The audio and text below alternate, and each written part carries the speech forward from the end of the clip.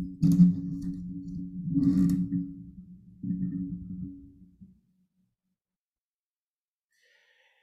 everybody, welcome back to the Look It All Podcast. This is your host, Elias Rouse. This podcast is sponsored by EliasRouseMedia.com, photo, video, digital media production. Today we are discussing Outer Banks, Season 3. And I admit this is the second time I've had to podcast this because for some reason I went off on a Marvel tangent on the previous one, and I realized I was talking about Marvel for 5 minutes and their CGI versus talking about Outer Banks Season 3. I don't know why. I was just like, I was fucking going off. So, I don't know why I'm I'm just like tickled by it. But anyways, I gotta say, let's kind of take it from there though. We can streamline this. Okay, so I was discussing about Marvel, and the reason I was discussing is because they are a big conglomerate of media providers. You know, they are putting out so much shit. So I'm like, their shit better look good. And it's progressively gotten less good.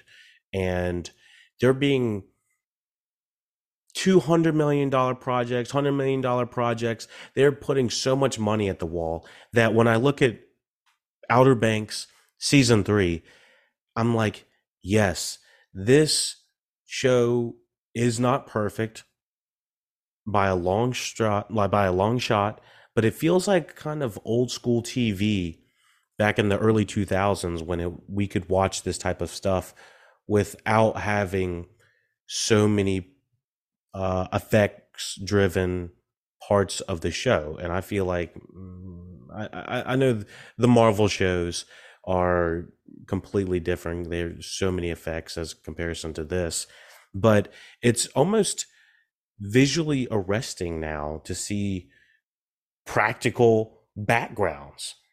I noticeably saw a dip in Season 3 of Outer Banks, I'll be honest. This obsession with fathers and finding treasure and all this stuff, the will they, won't they's, Pogue life versus Kook life, Goblin life. Uh, it's a little bit played out by the third season, and there are plot threads that I feel like don't 100% make sense and aren't 100% resolved, but end up somewhat being kind of swept under the rug by the end. Uh, Season 3 is sloppy. I'll say that. But as I opened up the podcast, there's something about it that's just so interesting about being on the quote unquote East Coast, or at least in real sets. And you can tell that they actually either went to the sets or they had these real backgrounds. The drone shots of the sunsets are just immaculate. They look like our planet cinematography. I've talked about this in the previous uh, podcast about Outer Banks, and with saying that, I'm like, I can only say basically the same thing so many times. I'm like, I enjoy hanging with them. I enjoy the cinematography of the show. I'm noticing a major dip in quality from season to season. Season 3 is normally, so here's what generally happens with seasons is the first one out the gate is like, holy Santa Claus shit, how did that, like, where did that come from? The first time you're seeing a piece of content, you're like, wow, that's amazing. Season 2 normally is a diversion in quality or some sort of diversion in storytelling that maybe a lot of times people are not so happy with, or it's slower or faster, or they put more money into the action scenes and less into the story or whatever. In Season 2, where they take away money, such as they did with The Walking Dead, I think. They were like, you need to do twice as many episodes and you're going to do for half the budget. So it's like, damn. So a lot of times Season 3 is a point in a time for a show to come back with a punch and a gusto. And so I think Season 3 stretched credulity on a number of levels. Now, here's the thing. It's been about a week and a half since I've finished it, and I don't have the full synopsis of season three, but I'm gonna have to regurgitate the majority of the season, key points, probably out of order, but we'll discuss how it starts and how it ends, uh, right off the top, just so that I can get off the top of my head. Because I'm like barely holding on to this. I'm like, oh my goodness, I'm gonna forget if I don't fucking podcast it. Oh my god, so. Also, I think I was talked about this earlier. I can't remember if it was in this podcast or a previous one that I'm fighting the pollen. There's like a major pollen outbreak on the East Coast, and I didn't know that I was so sensitive to it. And I don't have my allergy medicine, so that's why I was like, so I apologize for that. I've been trying to wait a few weeks to podcast so that I have my voice back 100%. So if you hear me kind of like, oh my God, like stretching my voice, it's because I'm doing it because the pollen is so dry in the air. It's so fucking dry. Didn't know that I was as sensitive to it. So speaking of that, I'm going to get a little bit of water before we kind of begin the synopsis of, or the entire plot of this season. And like I said, I would have expected you to have watched this season three at this point. We're going to talk about spoilers for the whole thing. What I recommended, I think it's still interesting and it's better than a lot of television that is out there. The whole thing about Outer Banks is, are you at least entertained and having a good time? And despite its 33% on Rotten Tomatoes for season three in comparison to, I believe it was 70. So season three has an approval rating of 33 based only on 6 reviews on Rotten Tomatoes. So that's subject to change, with an average rating of 2.9 out of 10. I think that's a little harsh for your Rotten Tomatoes. Season two had an 86% approval rating based on only 7 reviews. So not many people are reviewing this on there. 6.7 out of 10. And then season one had an approval rating of 71% off of 21 reviews, sitting around 6.7 out of 10 rating. So I think, like I said, what I recommended, if you're already entrenched in the world, it's still better than nothing. If you're like, I don't know what to watch, it's still better than nothing. I don't want to say that it's necessarily bad, but there are like pieces of the story that I'm like, I don't think this would actually happen. Oh, this is some baloney or something like that. But there's still some really entertaining performances, is what I'd say. And entertaining is what you look for at the minimum, I believe. And I think on top of, the gorgeous cinematography, I would still recommend the season three, even sitting at that 33%. But I would be worried to see this last 4, 5, 6 seasons. It needs to come to a halt because mostly these actors I've talked about in previous seasons, how they were pushing 30. They were like my age, pushing 30, and they're playing like barely 20, I believe. And so we kind of need to start wrapping it up, probably have a fast forward or something. And based off of the way this season ends, we're going to start talking about spoilers. It kind of feels like they could honestly just trail off. If they wanted to end it at the end of the season, they could.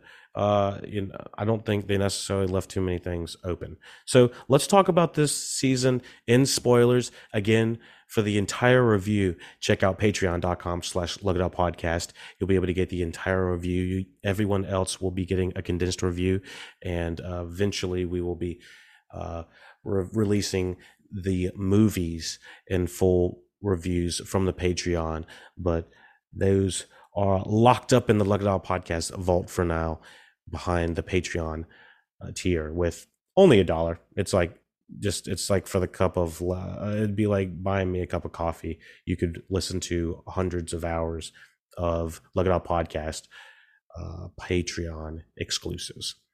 So be sure to check out that, and we are going to discuss Outer Banks season 3 spoilers right now. So now I see me drinking this, but it's a sparkling water. I really don't know if sparkling water is bad for you, but I'm kind of obsessed with it more recently than not, because the sodium free, calorie free, sugar free. and it kind of has a nice quisp at the end. I'm not crazy about the water I get out of my taps. Sorry, this is random. Uh, Need to do some research if these are okay and healthy for you. I'm sure anything that's not just flat out water is not got to be healthy for you for something. Anyways, such a side tangent. I digress. So I do not see anything that says season 4 has been renewed. Is that a big uh-oh for anybody?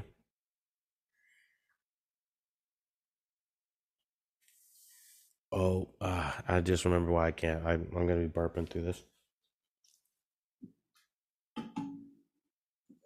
Oh, it's like the fizzy drink in Willy Wonka. So, my whole thing about this season, it's the season of the fathers, the sons, and sometimes the Holy Ghost. I don't know why I'm talking like that. So, I gotta say, I love all the Pogues. These are phenomenal young actors. I think that each one of them could star in their own movie if they wanted to. I wouldn't want them like not their own movie about the Outer Banks, but something that they would play like a young person, kind of in the same mode, but not the same story.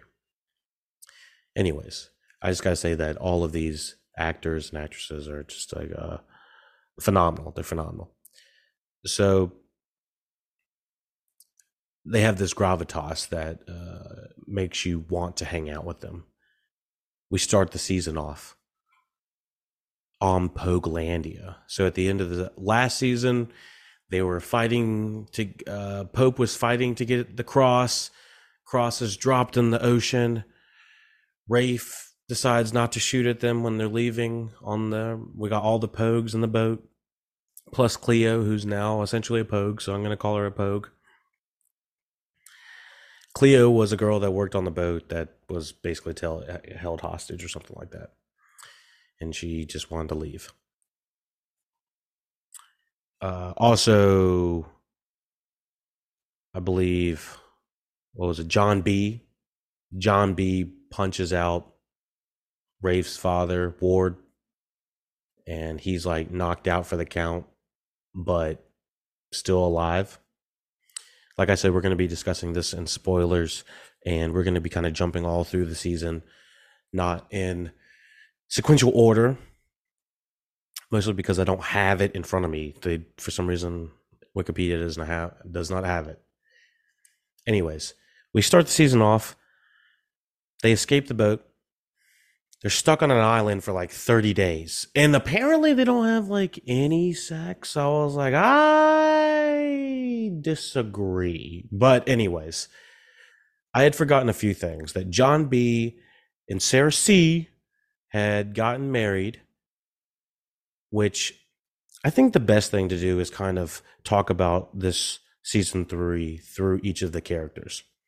So the dynamic between John B, Sarah C, through the season, they're okay at the beginning. In real life, apparently they've dated and have broken up, and so there's speculation that season 3 was kind of a relation, kind of a mirror towards what's been going on with them or something like that. Anyways, shut your ass. Anyways, the over here computer must agree or disagree. Anyways, the what was I saying? Oh, Sarah C, John B. It's another will they, won't they. Previous seasons have done this. She's gone away, gone over back to Topper. So we're gonna just discuss this through the whole season. The Sarah C, John B. John B is stuck with his father, John B Senior, Big John. And I've got a whole list of things to say about this kind of unlikable, greedy asshole of a guy through this whole season that we're supposed to like. John B stuck with him the whole time, doing little capers and shit. And so we have Sarah C, who's going off. Once they get off the island, they're saved by a guy that's looking for them, sort of. And so it's a little sketch, a little not sketch. The first two episodes, I gotta say, I was pretty like engrossed. Like we are in Guadalupe, I believe, and it was a pretty compelling first two episodes. It was like this is like really heightened. It was like Narcos meets uh Outer Banks. Now we got these like drug dealer type uh scary gunmen looking guys looking for the Pogues, all because they, have the they know all the information, and John B and Big John, and everybody knows everyone's looking for the treasure. Everyone's got to get the MacGuffin to find the MacGuffin to get the guy to hit the teacher. Got to beat up a teacher. Got to break in a place. It was a fucking wild ass season. I know I'm kind of all over the place, but uh, John B, Big John, their relationship through this season is basically strained, and to a point of you realize Big John's kind of a big fucking asshole, and he's greedy, and he doesn't really care about his son, and for reasons he couldn't leave uh Sing's rule and stuff like that. I don't know, there's a lot of different reasons of like Big John was kind of not, there was a lot of time focused on him, and I didn't really like the guy. And so the ending hinges very heavily on it. And so let me continue on. John B, Sarah C, it's the will they won't they. She goes kind of back to Topper after fucking around in Outer Banks for a while. And like I said, I enjoy just being in the Outer Banks. uh uh, the B roll of Outer Banks is so much fun. Like I Sarah C just going through on a hot summer day, and on a bike. It just feels like we're just hanging out with them. Not even like thinking like nasty or some shit like that. Like y'all all thinking out there, but I'm saying I just like hanging with the Pogues on the ravine, man, and just chilling.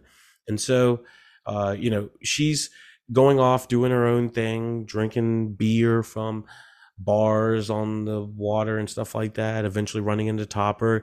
And it's happened before that I was like, oh shit, Topper and her are kind of not that bad together. At the beginning of the season, I got to say that John B was so underwritten in the first two episodes. I felt like he was barely saying anything. I feel like he hardly said anything on the Poglandia island or whatever, as well as once he gets to his father. I felt like it was just him kind of being obsessed with his father a little bit, and then slowly being revealed that he's not that great of a guy. It was just like, it felt like a very underwritten use of the character, and it makes me think that I'm not sure what the writers think about John B at this point, because I felt like he's kind of like the voice of he's supposed to be sort of the voice of reason and like the every person, I guess. We're supposed to be like in his head because we're always hearing his voiceover. So this story is from his perspective in a way. It has on some sort of level. So, anyways, the first two episodes, I gotta say, I was pretty compelled by visually and just compelling. It was a lot of fun. The further it goes in, you realize Big John's not that great of a guy. We'll kind of go through the whole sequence of Big John now. So Big John apparently was capsized on an island at the end of season 2, and it was shown that he was found by that Limbri lady or something like that, who wanted the Shrood or something, some sort of totem looking MacGuffin thing. And eventually we get it to her. Let's just go ahead and finish that out. I was like, that was the most boring side quest I think we've been working for a minute, and apparently we're starting to get some like mystical shit going on at this point. We got the totems with the eyes going it's just like blinding. And so we if the moon hits it correctly and whatnot. Anyways, she gets the shroud. She can apparently walk after that. She feels fine, and it might be some placebo effect. Doesn't matter if it works or not. It's all about how it makes her feel, that type of thing. And so she's not after Big John anymore, but she was, kind of fucking with them. Took John B's Twinkie mobile, the minivan, the Volkswagen bus. Love having that shit back. Uh, and so and let's continue on with John B's Big John's dad, Big John Rutledge or whatever the fuck. So, anyways, he apparently had they kind of did like a small rewrite. It feels like instead of being taken by Limbri, he was taken by Singh's guys, which is the big Scarface kind of ass guy who's like a treasure hunter that is looking for the Pogues, who's the ultimate big bad of the season. But the problem is he's kind of he is a cartoon even from the first two episodes.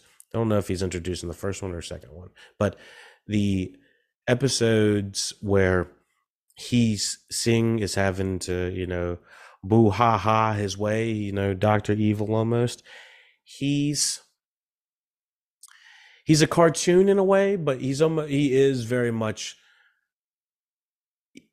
super exaggerated, and we're at the point where things are not as realistic as they were in the first season. Got to step the levels up.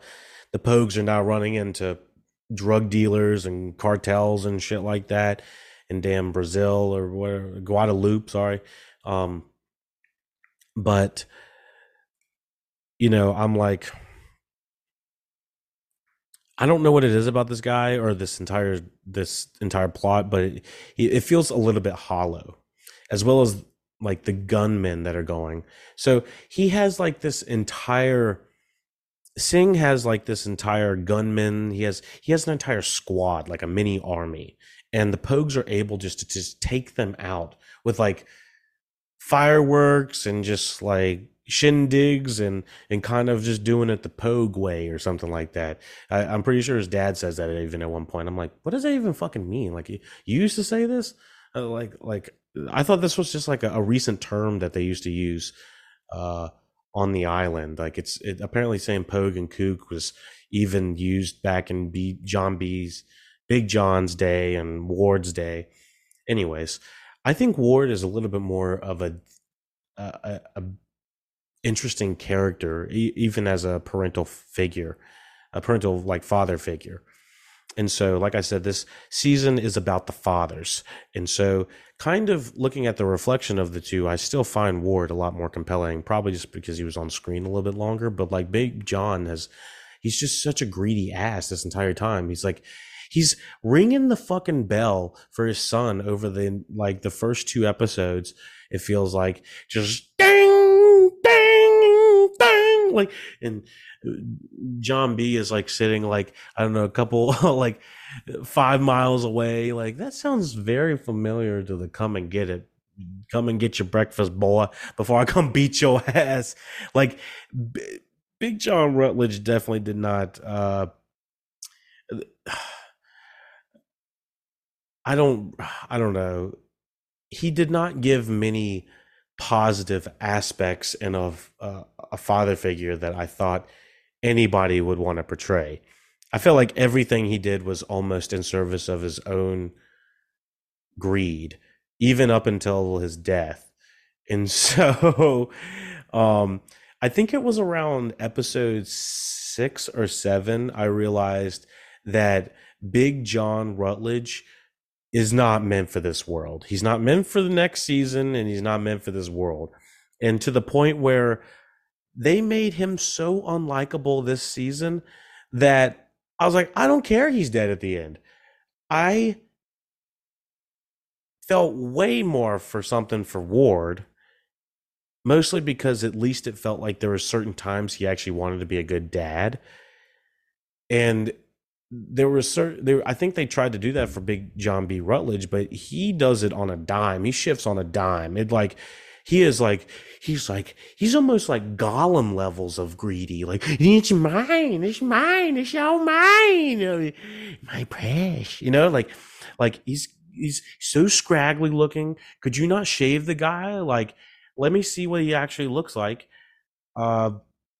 Long scraggly ass hair. The dude looks like Hagrid took the keto diet for like 8 months, and not shaming the guy or anything, but oh my god, like, he looks like a sketchy ass fuck. And if someone's dad was missing for, I think, a year and a half or something like that, then and came back looking like that, I feel like the first thing you would do is at least shave. But I don't fucking know. So it was around 6 or 7 that I realized Big John B. Rutledge is not meant for this world, and I realized that Rafe and Ward were having such a big fucking tassel over there that I was like, I don't know if they're going to be, making it through this either. And so let's talk about Ward, and then we'll talk, and then let's go to our favorite segment. Let's talk about Rafe. That's not really a segment or anything like that, but I'm pretty sure we said that in the previous season or episode. But it was so long ago, I can't even recall it. Let's just skip that bit. I digress. Anyways, let me get a little bit of about the coffee. Let me get coffee. See, that's why you can't be taking too many breaks. I almost forgot exactly. Oh, son of a fucking damn. Sorry, my fucking light just went out. I was so into it. So, anyways, that's what I was saying. Can't be stopping in the middle of convo because it'll lose train of thought. And my train of thought begins right now. Rafe. Everybody need to talk about Rafe, Rafe, Rafe. Let's talk about Rafe, Rafe, Rafe. Rafe. Yo, this guy is going places. I have not seen this guy's acting list, but he by far carries crazy the best in this show. I don't have his name right now, but I'm going to look it up real quick. Just a little quick shout out of this guy because Outer Banks, you fuck, you dumb motherfucker. Sorry, uh, sorry, got some honey roasted peanuts and grab. Oh, sorry, so tasty, so honey roasted. Anyways, Rafe, Drew Starkley, dude plays crazy like no one's business. I feels like he almost goes method with it. He has to be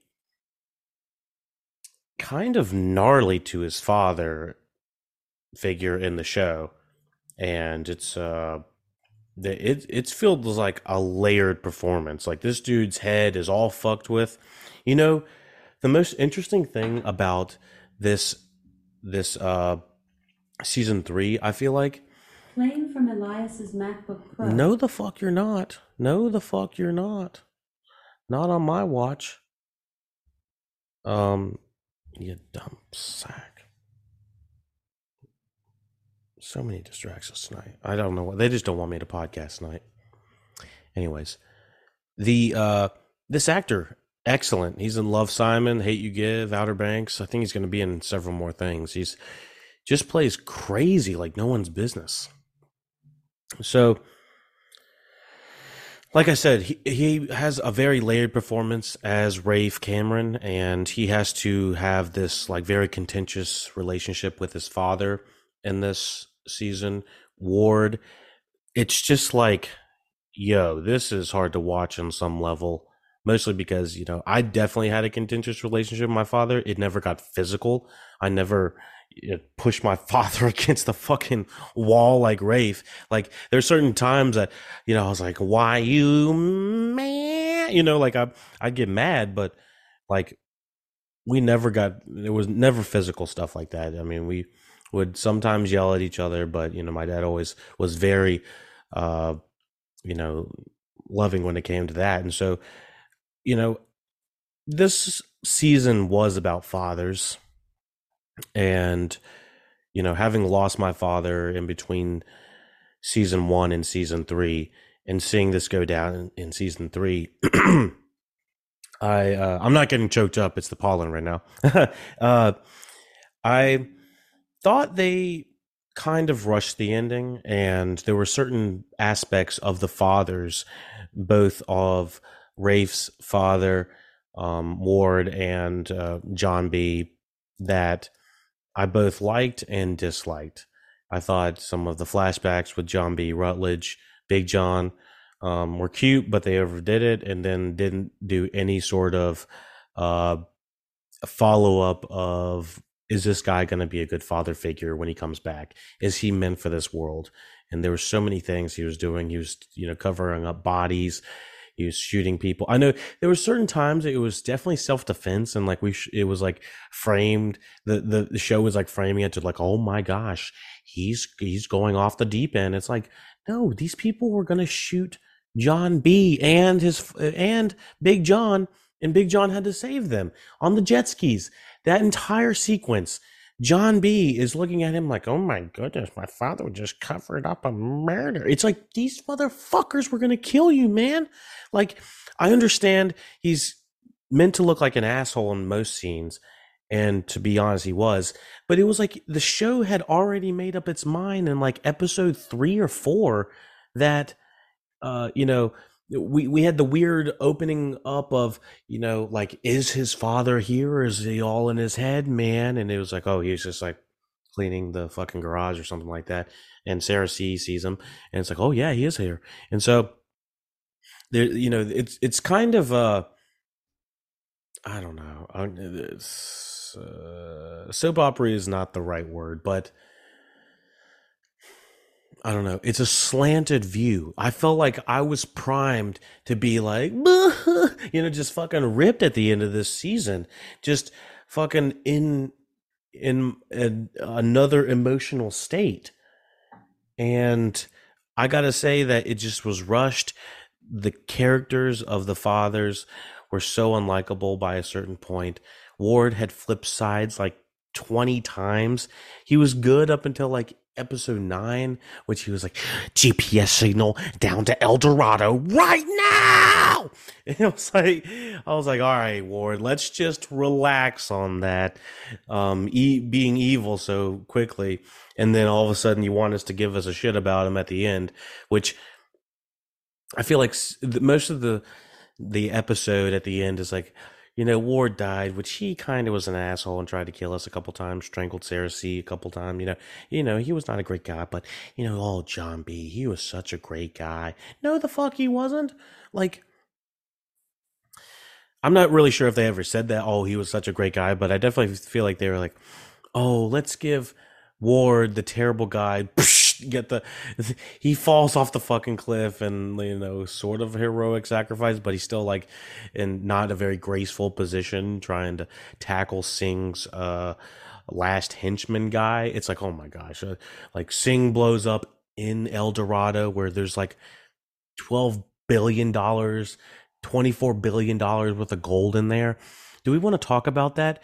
I looked at about the size of, I think it was like 1 pound of gold, and I think it was like $22,000. And I think the piece of gold that John B and Sarah C brought out had to have been like $1 million worth of gold at least. So that entire El Dorado place, which they are definitely colonizing. Like, one thing about this season is, are we not going to talk about how we are technically like colonizing El Dorado from Brazil or something like that? Like, they're like, yes, we found it, it's ours. And it was like, wait a minute, we need to run that back. Are we not going to talk about that at all? And honestly, I don't know who owns that. I don't think that if explorers from another country find treasure in our country, it's their treasure. I don't really know how that works, honestly. I don't think that if Americans went in other countries,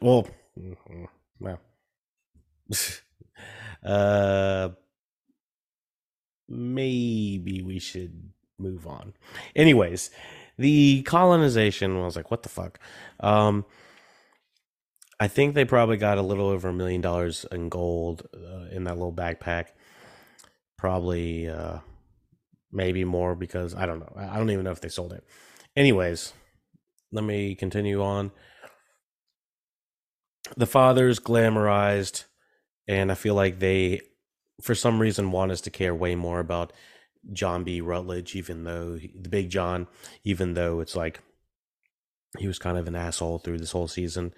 really didn't like him, and the relationship between the two was kind of contentious more than not, and just was really didn't serve the plot to like really give a I'm seeing such phenomenal filmmaking with The Last of Us. It's almost tethering and pushing my opinions of other things, of other content, to an extent, like be better.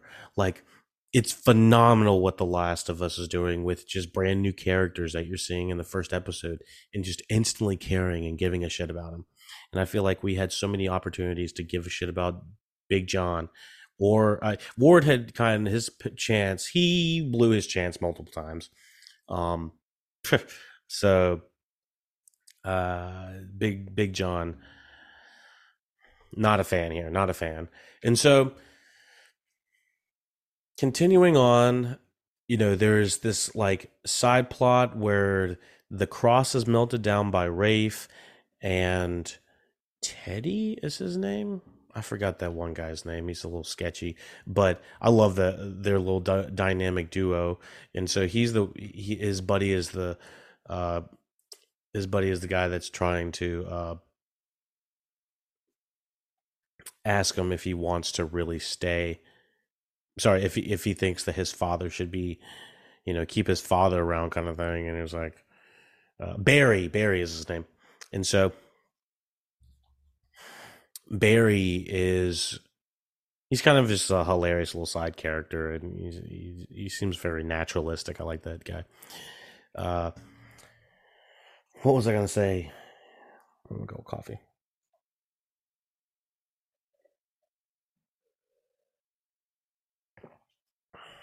Okay, so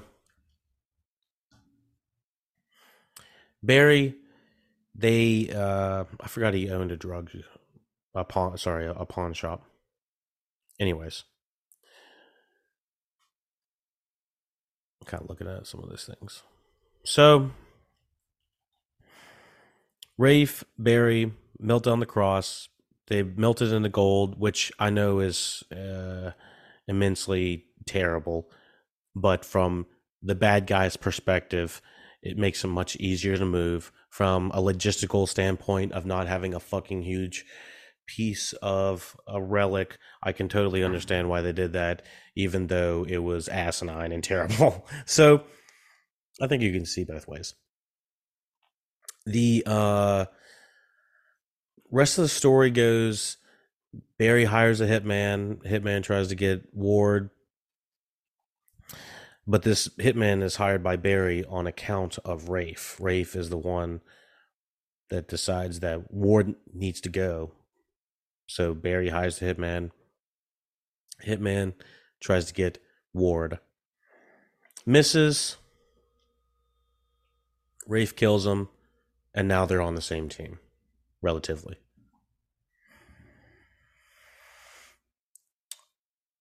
From there, Ward has to go to Guadalupe so that he's not seen in Charleston, even though he was already there in the first place, and just taking a convenient nap in the first episode, and then wakes up around the second or third episode, and that's when the contentious stuff starts happening with Rafe. But anyways, that's kind of how they begin. And so he ends up ending in Guadalupe as well, but they're on better terms. But Rafe doesn't know that that's the last time he's going to see his pops. But you can kind of see that their relationship has kind of run its course. Anything else? The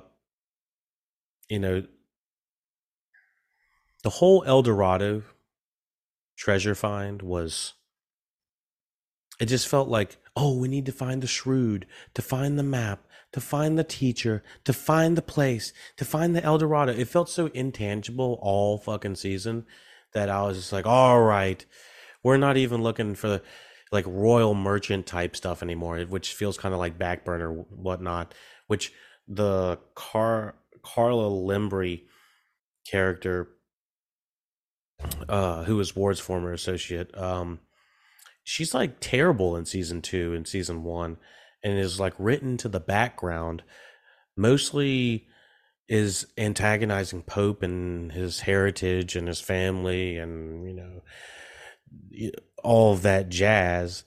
But this season feels like it writes her in and then writes her right out, because it was like, we know she's not an interesting storyline for some reason. And as a matter of fact, it feels like this royal merchant kind of gets put to the side burner, and in replacing, we're just gonna like, royal merchant, El Dorado. That sounds like a good place to go. Let's go there. Let's go there. And so it just feels kind of like a little jarring to kind of go from that to that, and now they're just considered treasure hunters at the end of the season, like some Nancy Drew looking for clues, uh not crime solvers, but like I said, tomb raiding type treasure hunters. Some dude wants them to go get Blackbeard's treasure or something like that at the end. I was like, all right, we've seen enough is enough, everyone. I'm like, I think that Oceans. I've been fighting not to say Oceans. Oceans Banks. No, Outer Banks is starting to run its course when we start to bring in Blackbeard, because it felt like we had such a grounded season in the first episode. And then at the very end, of season 3, by the end, we're fighting cartel members, flying into Brazil using drug planes. It's like really fucking stretching the credulity, I guess, of the naturalistic storytelling, but it's still like beautifully shot. So I'm just like, I can't complain about the way it looks. Like if it looked bad, I'd be like, all right, I can't watch this, because it's just like, now we're not, following any logical sense. And on top of that, we are not putting any money into the budget of what it looks like either. These actors, these characters are still a lot of fun to be with and hang with. Kiara, Pope, Cleo. Let's talk about Pope and Cleo real quick. Pope and Cleo, they're a big will they, won't they this whole season. Not a bad thing. I think they're really cute for each other. Pope's character, though, I really liked how he was just like the super intellectual one that just knew what to do, where to go. He's just the logical one. And I feel like he was so emotion driven this season that it really brought him back 2 steps. Was not crazy about the Pope character. Woe is me. I've got this great family. I've got this great life. And there's this big contrast with Cleo, which I love the Cleo character. Oh my gosh, this new actress as Cleo is Clarcia Grant as Cleo. I thought she was really a bright spot in the season, and a bright spot in Pogue's storyline too, because Pogue just gets so dark to the point where he's like, I'm gonna finish him, about to, I think, shoot Rafe at one point. And I'm like, dude, you need to get some fucking therapy at this point, because you've got a great home life. You've got like both your parents. His parents are so fucking funny. I love Pogue's parents. I wish we got more scenes with them. They are so fucking like, but what the hell are you doing? Where the hell have you been this entire time? Chasing girls and pogues and kooks, and you got this treasure hunter, and then you got Danny Mash Tanner. What's his name? Michael B. Jordan's treasure or something like that. I don't know what the hell. They are so they are so funny, and I feel like they're speaking what the audience is thinking, like the majority of the time. They're like, oh my goodness, I really like Pope's parents. But I digress.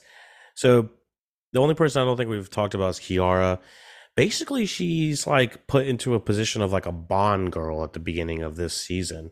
It's like, what is going on here? Like, she gets kidnapped and she's taken by Singh's guys, and she's got to wear like a sexy outfit, and she might have to join the forces. A lot of questions.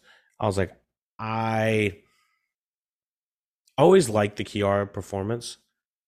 My only gripe with it was she's taken into this like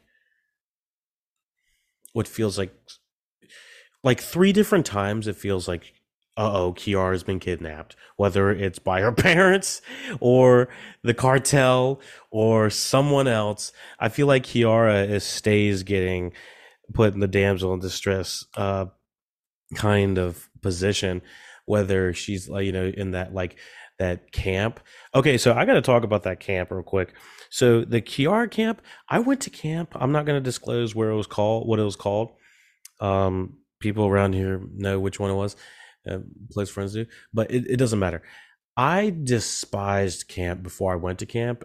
I don't know why. Maybe I was just like a really pampered only child for the majority of my life. And so seeing this Kitty Hawk camp was giving me such PTSD. I wasn't taken in like that. I wasn't tricked into going, but one of my buddies uh, said, hey man, I'm going to this like fun camp, and you can do water sports. There's a lot of fun things to do. We're there for about 2 weeks. It'd be a lot of fun, that type of thing.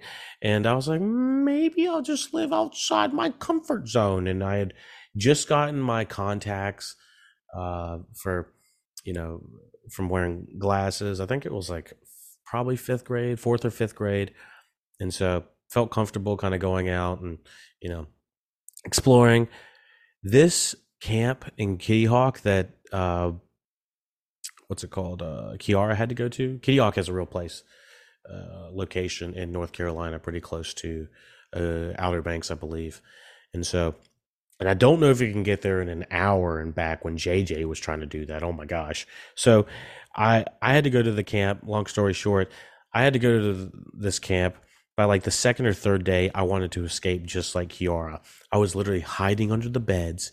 They were doing like some crazy fucking like cabin versus cabin extreme pillow fighting. Like everybody would beat the shit out of each other at the end of the night. It was crazy as shit. They would play like trance music and dance with the devil and shit. Like, dude, I was traumatized from a very young age. Like they were making us listen to like Immortal Technique at like fourth grade. I'm still like recovering from that.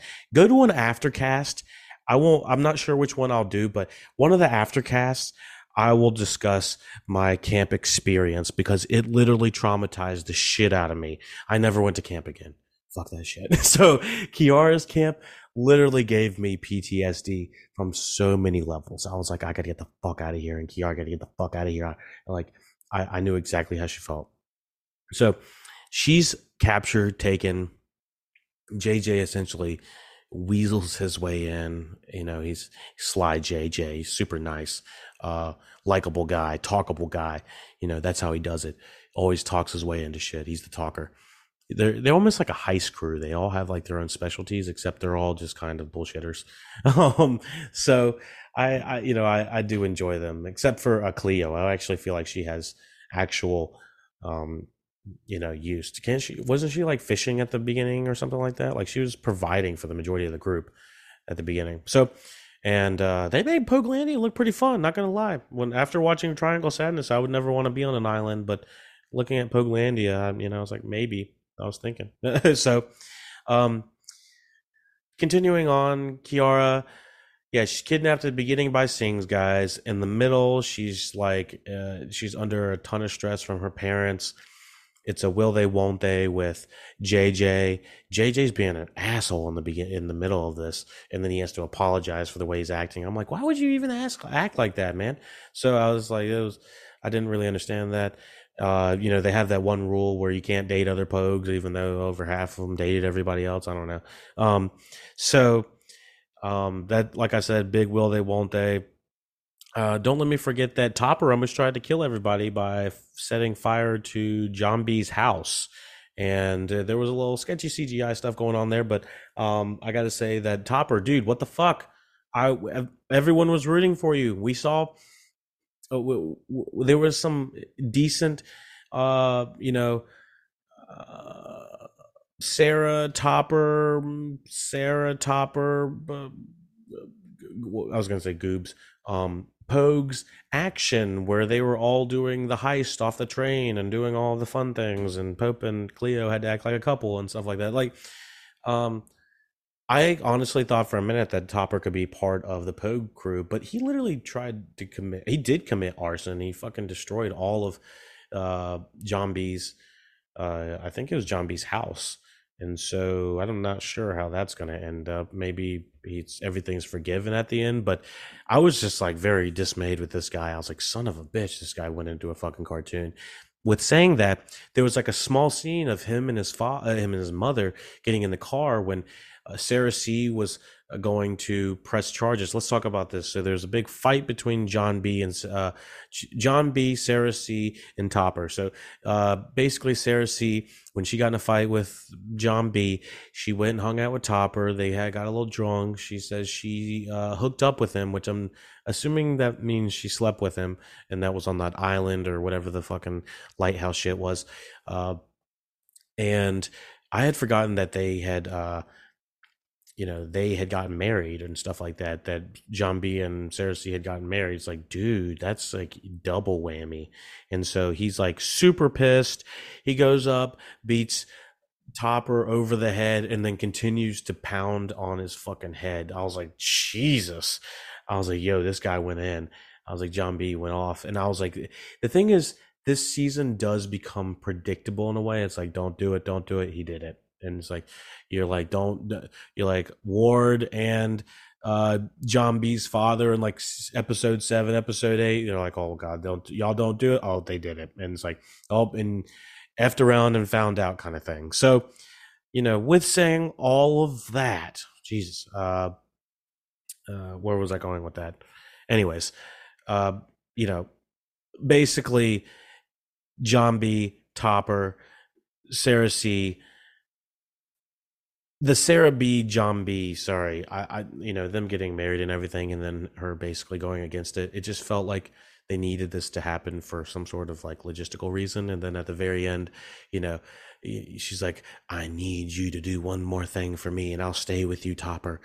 Sarah C says that. And it's like, dude, she's lying through her fucking teeth. She can barely say that with a straight fucking face.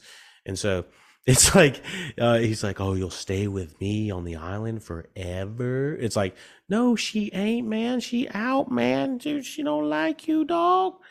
And so he gets played like a fiddle, and they're waiting on the fucking strip. And of course, Rafe sees them. This is before all that, the night before. He tries to burn down their fucking house, John B's fucking house. And, when he sees John B and Sarah C hooking up on the night that he was supposed to be hanging out with him. And, he was pissed. And so he's like, so when they meet on the strips, he's like, so this was going to be, and he's like, all right, it's going to be that way. And so I think from there, Topper starts telling on them. I think he tells the sheriff department where they're at. He's like, yeah, I want to, open up the case. I want to do I want to do the suit. I want to sue his ass or whatever the fuck, and send all the cops, I believe, to the airstrip. And so that's when all that's happening. And meanwhile, Key and JJ are doing a little escape from the Key Hawk camp. And the Kitty Hawk camp was fucking scary. When she was like being like followed by those guys, it was just like a slow reveal of these giant ass men who she's like, no, like being taken in. Like, do they really fucking do that these days? I haven't seen that done in a while. I feel like people don't, I don't know. I was like, what year is this? Like the 50s or something like that, acting this way. Very aggressive though. I'd be fucking flipping out if somebody grabbed me like that. And I'll be like, how dare you? Oh, hands off. Do you know me? So anyways, anything else? I think that's about it. Not much to say about the sheriff, Doopity, or whatever the fuck. All the police stuff of anyone getting in trouble basically is swept under the rug. It's all good by the end of the season. Should have guessed that. They basically wrapped every single storyline up that I can think of. Would have liked a little bit more Wheezy. She's pretty fucking hilarious. She's like used as a pawn by Ward to lure Sarah there to that little like fishing shack, which I thought was kind of cool. I like that little fishing shack. Like I said, the thing about this show that I really like is it feels lived in, even though there are some like way over the top things happening in the season. Uh, it's I still like the aesthetics of people are just sweaty as fuck. They got these their clothes are barely hanging onto them. It's like looks uncomfortable to an extent. It just doesn't look like they're sitting in a little green screen background, CGI'd, whatever, you know? So yeah, let me see if there's anything. Are they going to be going for Blackbeard's treasure? Do they need to be doing that at almost what they're going to be like 35 when the next season comes out? I don't know.